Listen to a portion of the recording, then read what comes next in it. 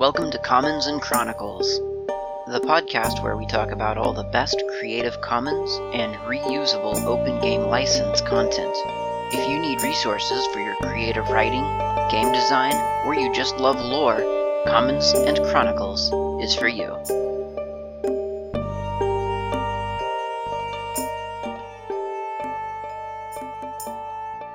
Hi everyone, thanks for listening to Chronicles and Commons. My name is Klaatu, and in this episode I want to talk about names. But before we do that, I'd like to mention a brand new blog. Well, not brand new, it's been out for a couple of months now, I think. But it's a blog that you may find interesting, and that I encourage you to investigate. If you enjoy this show, or if you enjoy RPG content in general, that blog is mixedsignals.ml. You've been to mixedsignals.ml before, whether you realize it or not. If you've subscribed to this podcast, then that is hosted on mixedsignals.ml. But the main site of mixedsignals.ml, which used to be pretty much empty, is now full of life with a blog by myself and a few of my friends. We are currently putting content up there, mostly dealing with constructing dungeons and settings. For instance, we may post a trap one day, or a cursed item the next day. There's a little bit of variation, just so people don't get bored by a barrage of endless 3 or 4 line descriptions of simple dungeon traps or elaborately constructed cursed items and so on. We have a couple of product reviews and some commentary on popular art or video games and so on. But generally the intent is for this to be a resource for people playing RPG games. If you have your computer open and you suddenly realize that your players have taken a left turn where you had anticipated them to take a right, and you need to generate something quickly from nothing, this site should help you do that. The nice thing about the blog platform that we're using, which is called Grav, is that it has a tag-based system. So if you locate if you see the little tag cloud, as it were, then you can click on one of the tags, and it will narrow down everything that you can see on one page, just down to, for instance, all of the traps, or all of the cursed items, and so on. The blog is, as I say, only about 3 or 4 months old at this point, and it's taken off pretty well, I'd say. We post literally at least once a day, sometimes more, but generally we have new content Monday through Friday, so it's a pretty steady stream of material. And you are welcome to subscribe in your favorite RSS or Atom feed reader, or alternately you can just bookmark it and be sure to visit it every morning with your coffee. Hopefully it's a good read, hopefully you'll enjoy it. It's certainly a labor of love that we've been working on, so hopefully it's of use to you. It's a good mix, I think, of old school gaming and modern gaming, so no matter who you are and what your preference is, I feel like there's probably something there for everyone. In this episode, I'd like to take another look at yet another super genius game guide to, in this case, names. Super Genius is the company that I was talking about, 2 episodes ago or so, and I was praising them for being some of the most open content available, and it remains true, so I urge you to go to opengamingstore.com or go to drivethrurpg.com, hunt down some of their material, because it is very, very good stuff. It's quality material. The material I'm drawing from this time is called The Genius Guide to Name Traits. Before I talk about what that refers to, I'm going to talk a little bit about language. In fantasy settings especially, although it certainly could be any setting wherein magic is at all a realistic possibility, there is the implication that language itself has great power.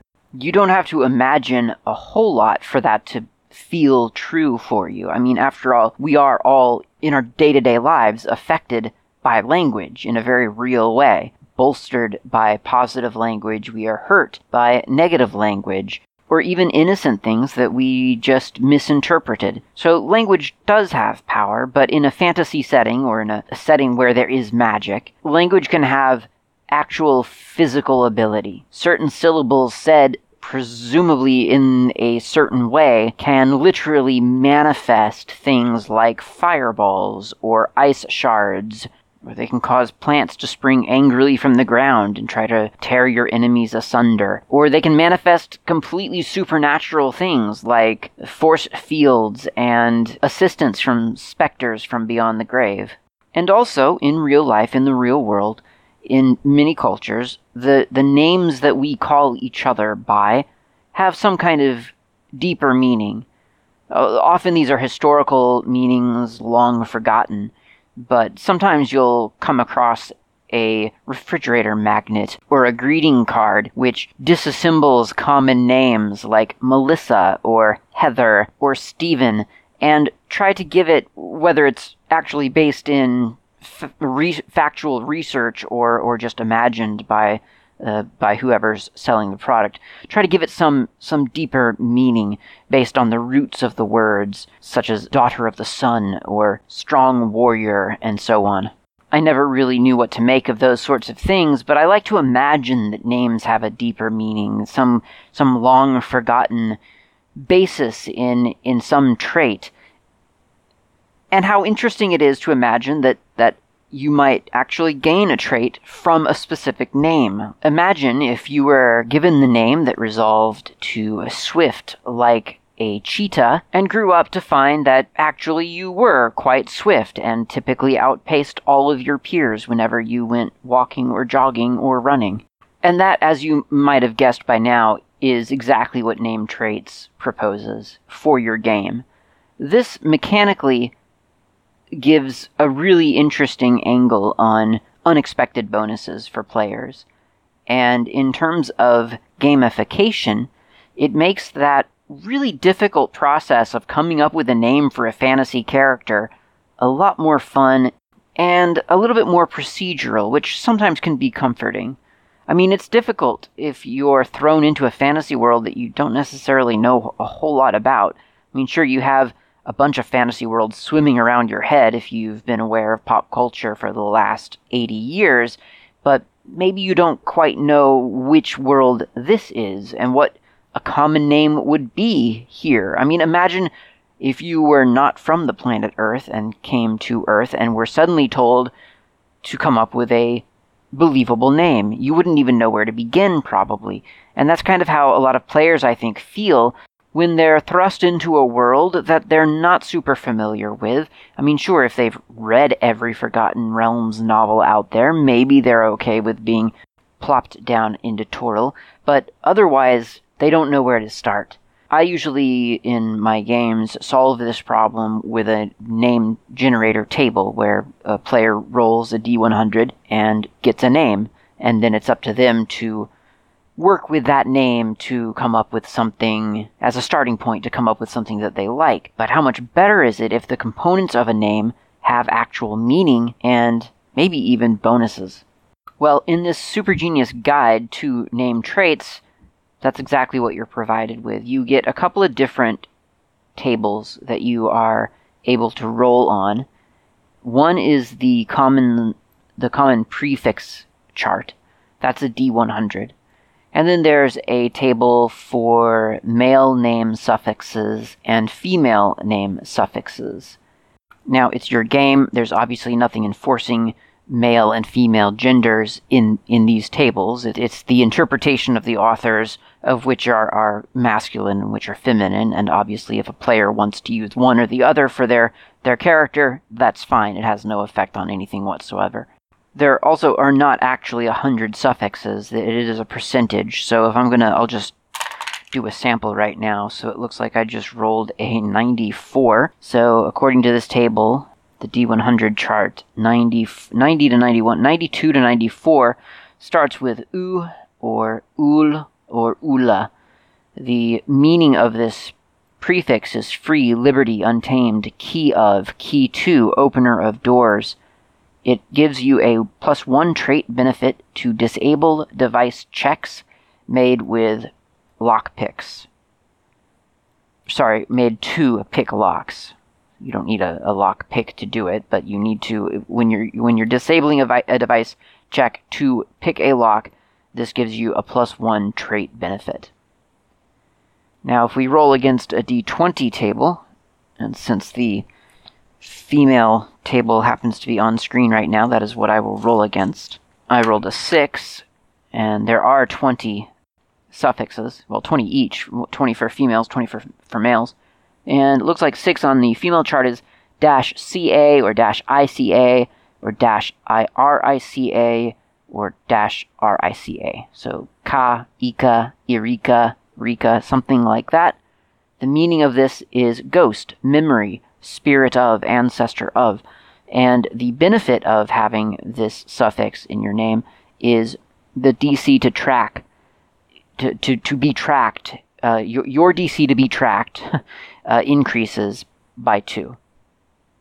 The exact meaning is, the exact wording is, the DC to track with the character with survival is increased by +2. I'm assuming there are some typos there. That's probably an unfortunate example, but it is what I rolled.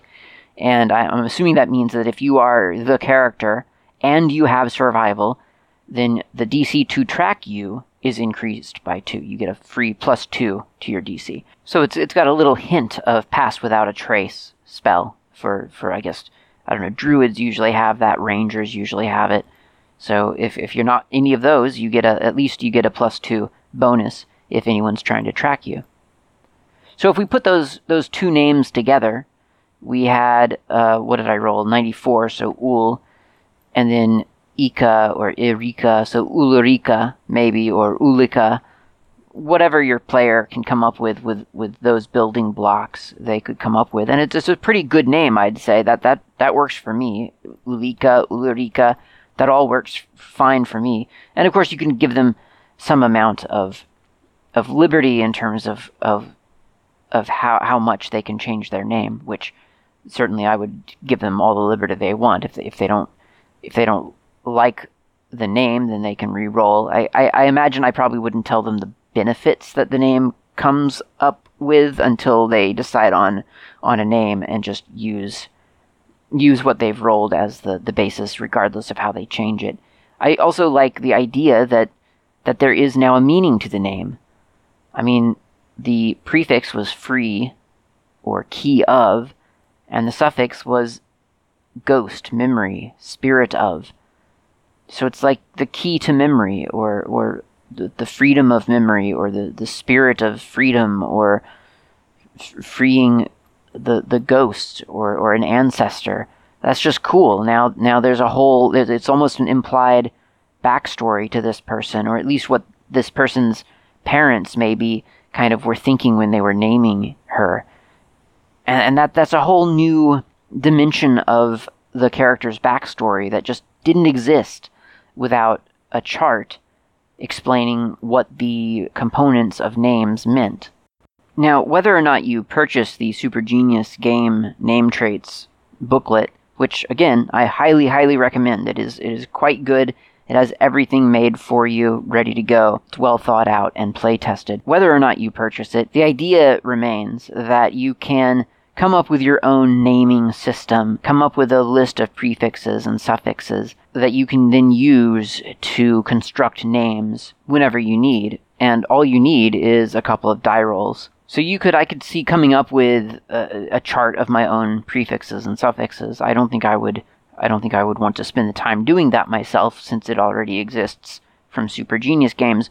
But you could do that, and then that could be the key that you use when creating names for NPCs, and possibly the building blocks that you can provide for a player who may be stumped as to what a good fantasy name is. And you don't have to look very far for examples of how effective it is to do a quick and dirty language breakdown upon which you can then base all of your world-building names. I mean, we were just talking not too many episodes ago about Pellucidar, and how there were terms in Pellucidar, like the word as, A-Z, meant, we knew from reading the book, that it meant sea or ocean or body of water. And so whenever Edgar Rice Burroughs, the author of the Pellucidar series, needed to name something significant about a body of water, he knew to include the word as somewhere, either before it or after it, and then it would automatically translate to town by the river, or monster of the sea, or whatever. So it's a useful trick, not only for RPGs, but for when you're building a world, or you're writing a story in a new setting. It's something that's useful to do, to have that reference system of certain words, or keywords, or components of words that can be thrown in to give kind of an internal consistency to things that you're making up off the cuff. But what do you do about players who come to the table with a name already picked out? You can't very well punish them for coming to the table with ideas, and everyone else has just gotten 2 name trait bonuses because they're using your system. So how do you make sure that the player with a name already picked out is compensated fairly? Well, I figure you can do one of 3 things. First, you could pick apart the name that they came to the table with and equate it, at least approximately, to your name table chart. It wouldn't be an exact fit, but you can make it close enough such that the word may not have the same in-game meaning, but certainly you at least have 2 trait bonuses to throw at the player based on the string that represents their character's name. That doesn't really ensure any kind of randomness, though, so what you might also want to do is just have your player roll on the table nevertheless for the traits. So it may have no relationship whatsoever to the name that they brought to the table, but they've still rolled, they've gotten random results, and they get 2 name trait bonuses, just like everyone else. You throw out the name, you throw out the meaning of the name, but they get those trait bonuses based on their rolls. I think that's probably the safe way to do it, especially if you are very, very high on following rules and making sure that no one is gaming the game. And then finally, there is a thematic name trait section in the Super Genius Guide, whereby you can look at a name that someone has prepared, decide mutually between the GM and the player what kind of name that is, and then assign a bonus according to the general category of the theme of the name. This has the same danger as the first solution I proposed, which is that someone familiar with your system could game the game, because if you bring a name to the table that sounds obviously very strong and warlike, then you can sort of imagine that the game master and the player are going to mutually agree that this is a very strong and warlike name, and therefore the bonus is going to probably reflect that. It's going to be a bonus to your strategy, or to your strength, or something related to that. So you could have people, in theory, if you're paranoid, come to the table with a pre-engineered name to ensure a certain kind of bonus. If you are running that kind of table, if you have those fears, if people are very familiar with kind of your naming system, then maybe avoid this option. But then again, you could also just take the category of the names and randomize those. For instance, there are 11 provided in the Super Genius Game Guide. So roll a d12 with either 1 or 12 meaning re-roll, and just provide a bonus based on the roll to ensure randomness. I think that's everything I have to say about names. I'm a big fan of this system. I think this system is a brilliant, subtle way to add just a little tiny bit of gamification, especially since a lot of times for new players especially, choosing a fantasy name really, really is difficult. They tend to just turn to a fantasy name generator, but then you get into this thing where you just keep clicking and clicking and clicking until you finally find something that you like 30 clicks later, and that can become rather tedious.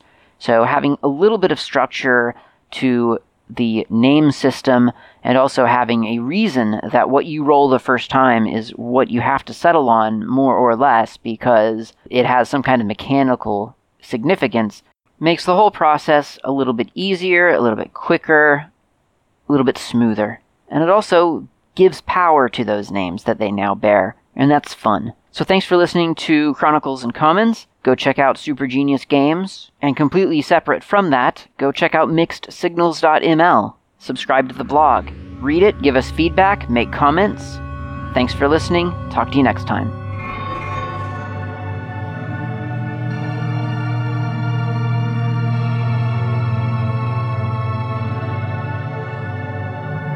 That's it for this week's episode. Thank you very much for listening. My name is Klaatu. You can reach me via email at klaatu@member.fsf.org. You can also usually catch me in IRC as Not Klaatu. I'm on the Freenode network. Thank you very much for listening, and I'll talk to you next time.